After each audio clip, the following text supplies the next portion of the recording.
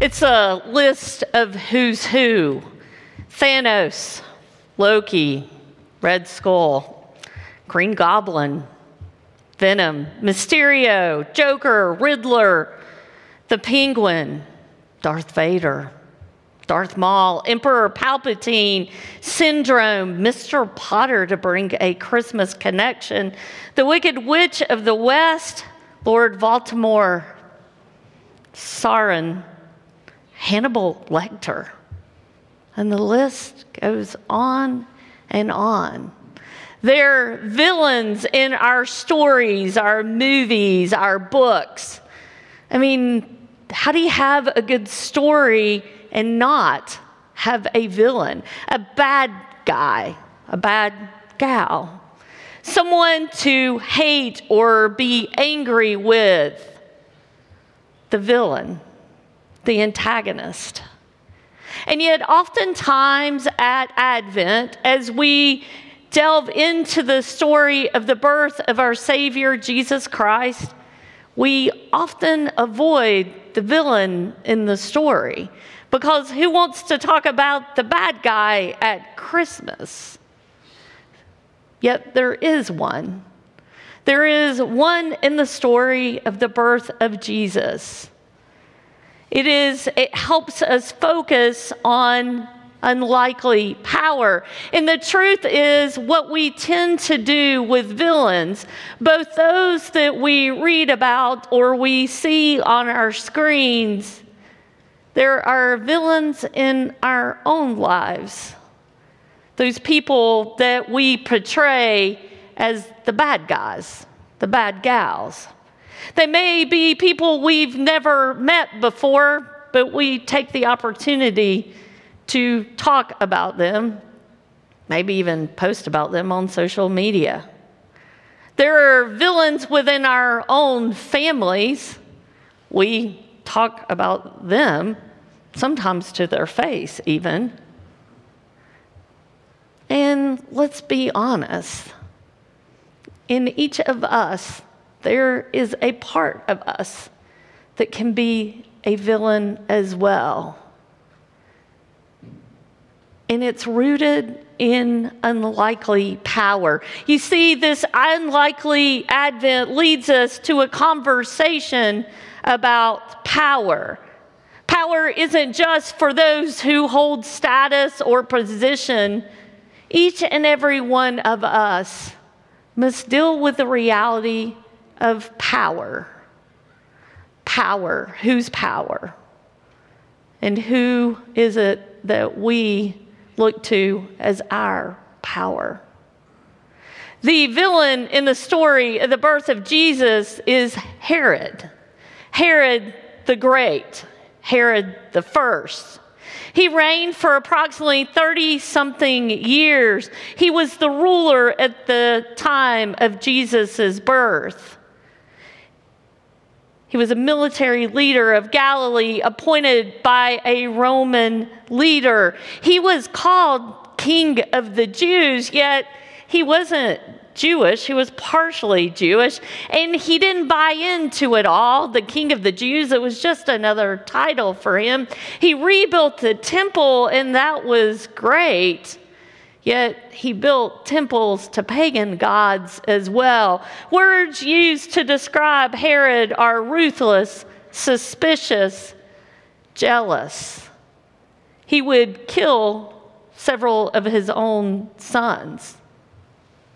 Herod is the villain in the story. Our Bible reading plan this week will focus on unlikely power. I encourage you, if you've not started reading, you can start reading this week. And we will start this week's reading with the reading about Herod.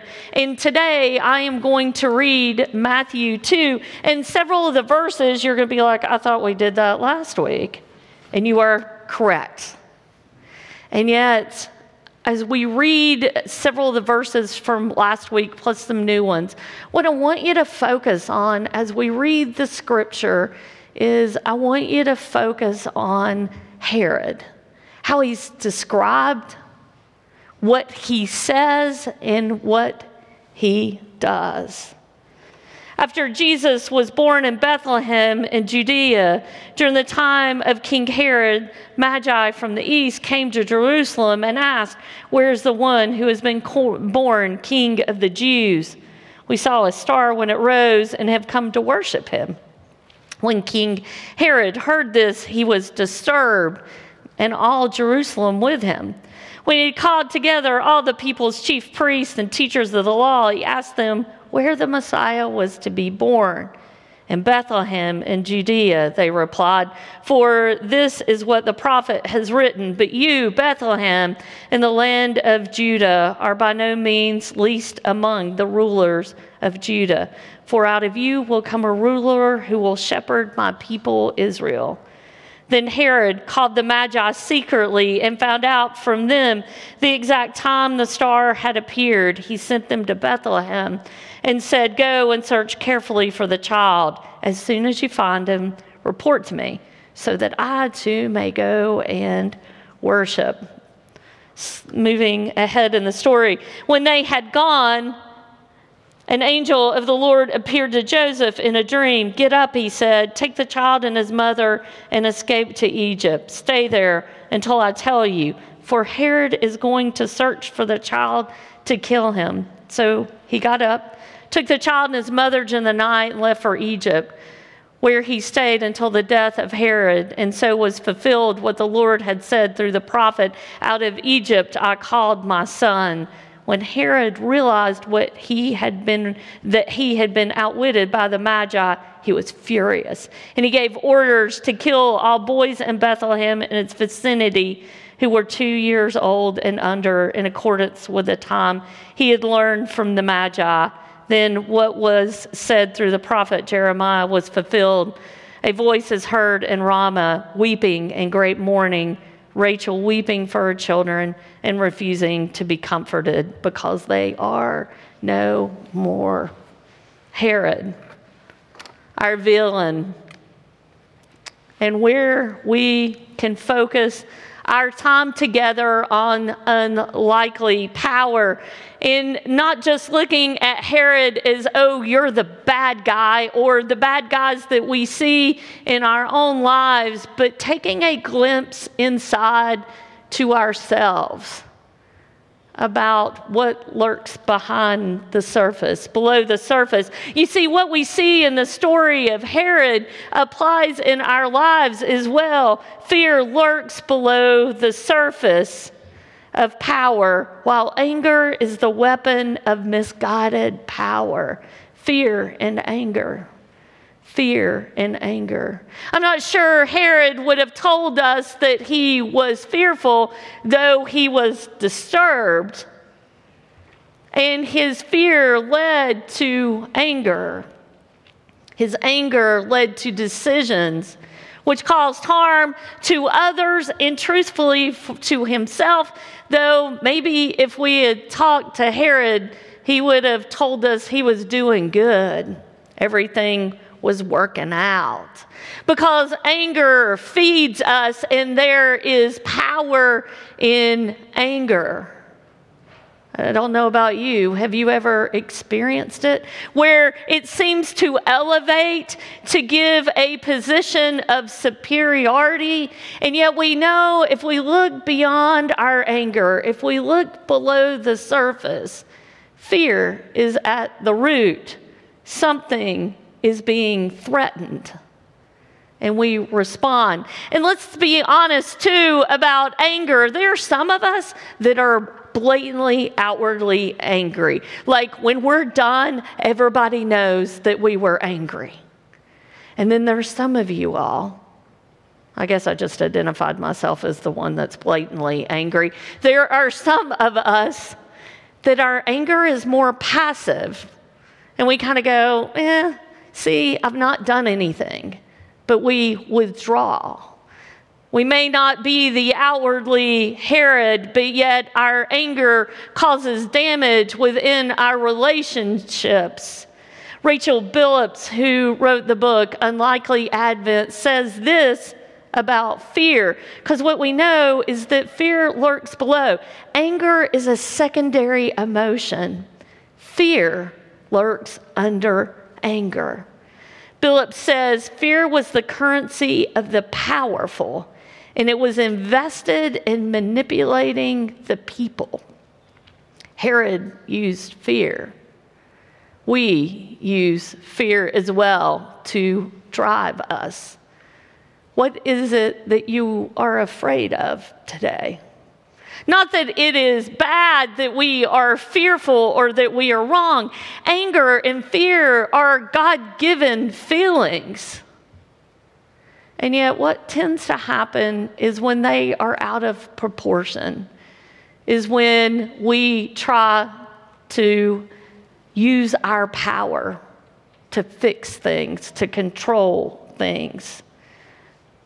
We see in the words of Herod was going to kill the boys 2 and under in Bethlehem, we see the connections with the Old Testament and Pharaoh, fear and anger. For most of us, we have not taken a life, literally. And yet, how does our fear and anger do damage to us and to others? Where is it that we need to be aware of that? Within each of us, there exists a conflict for the source of power. Power is part of living. The question is, whose power is it that we live under? Whose power is it? There's this conflict between self and God. We find ourselves seeking power through ourselves or through God. And for many of us, our power has been successful. We can look at our lives and go, look at what I have done. We have issues that come up and we think about them, we think through them, we use our resources to solve those problems, and we go, look at what I was able to do. Or maybe we don't even think about it that way, yet we see that we have the power to take care of things until we don't.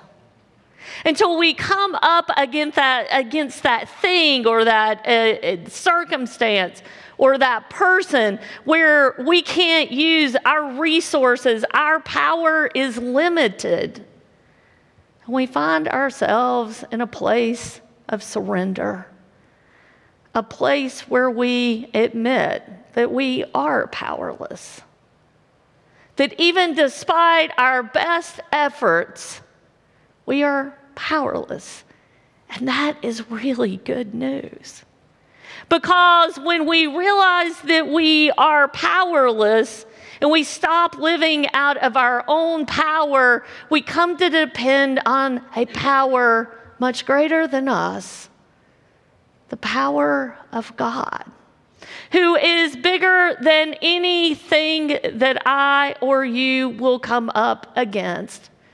And it doesn't mean that it's not going to be hard, that there aren't days that we're going to wish that it was going differently, but yet the power of God, as we consider that conflict but within ourselves, the conflict of whose power we will depend on, may we realize that it is God's power, not us, which is an unlikely power. One of the things about power is there are consequences to power. They include destruction through hate or healing through scandalous love. Rachel Billups uses that phrase, scandalous love. There is hate. Power, we can use the consequence of power can be hate. That may seem pretty strong, and yet we see it lived out in our culture and in our lives at times. Hate is destructive. Hate, where the focus is on someone else, on us focusing on someone else. Have you ever had an experience where your entire focus was on another group or on another person? The consequences of power can be hate.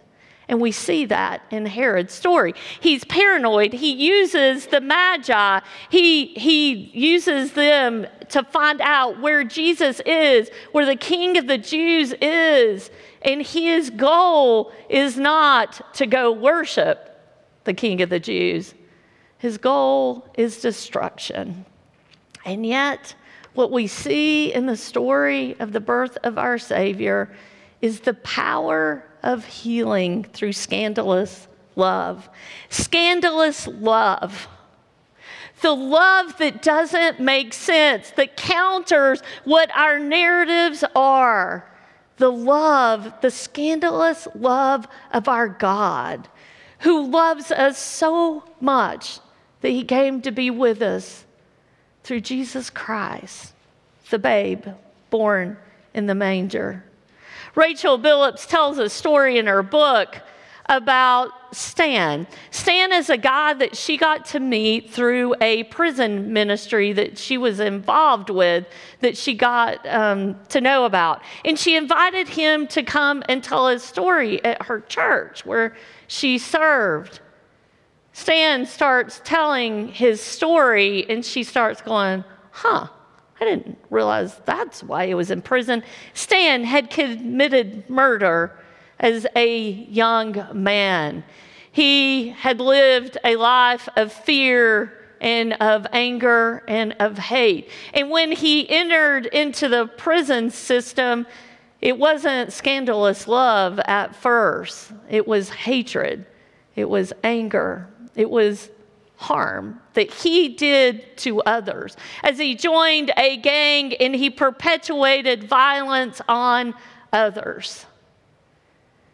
And over time, it shifted for him. The shift became the scandalous love of Jesus Christ. And people who he would have previously been in conflict with became his friends, became people that he cared about and for.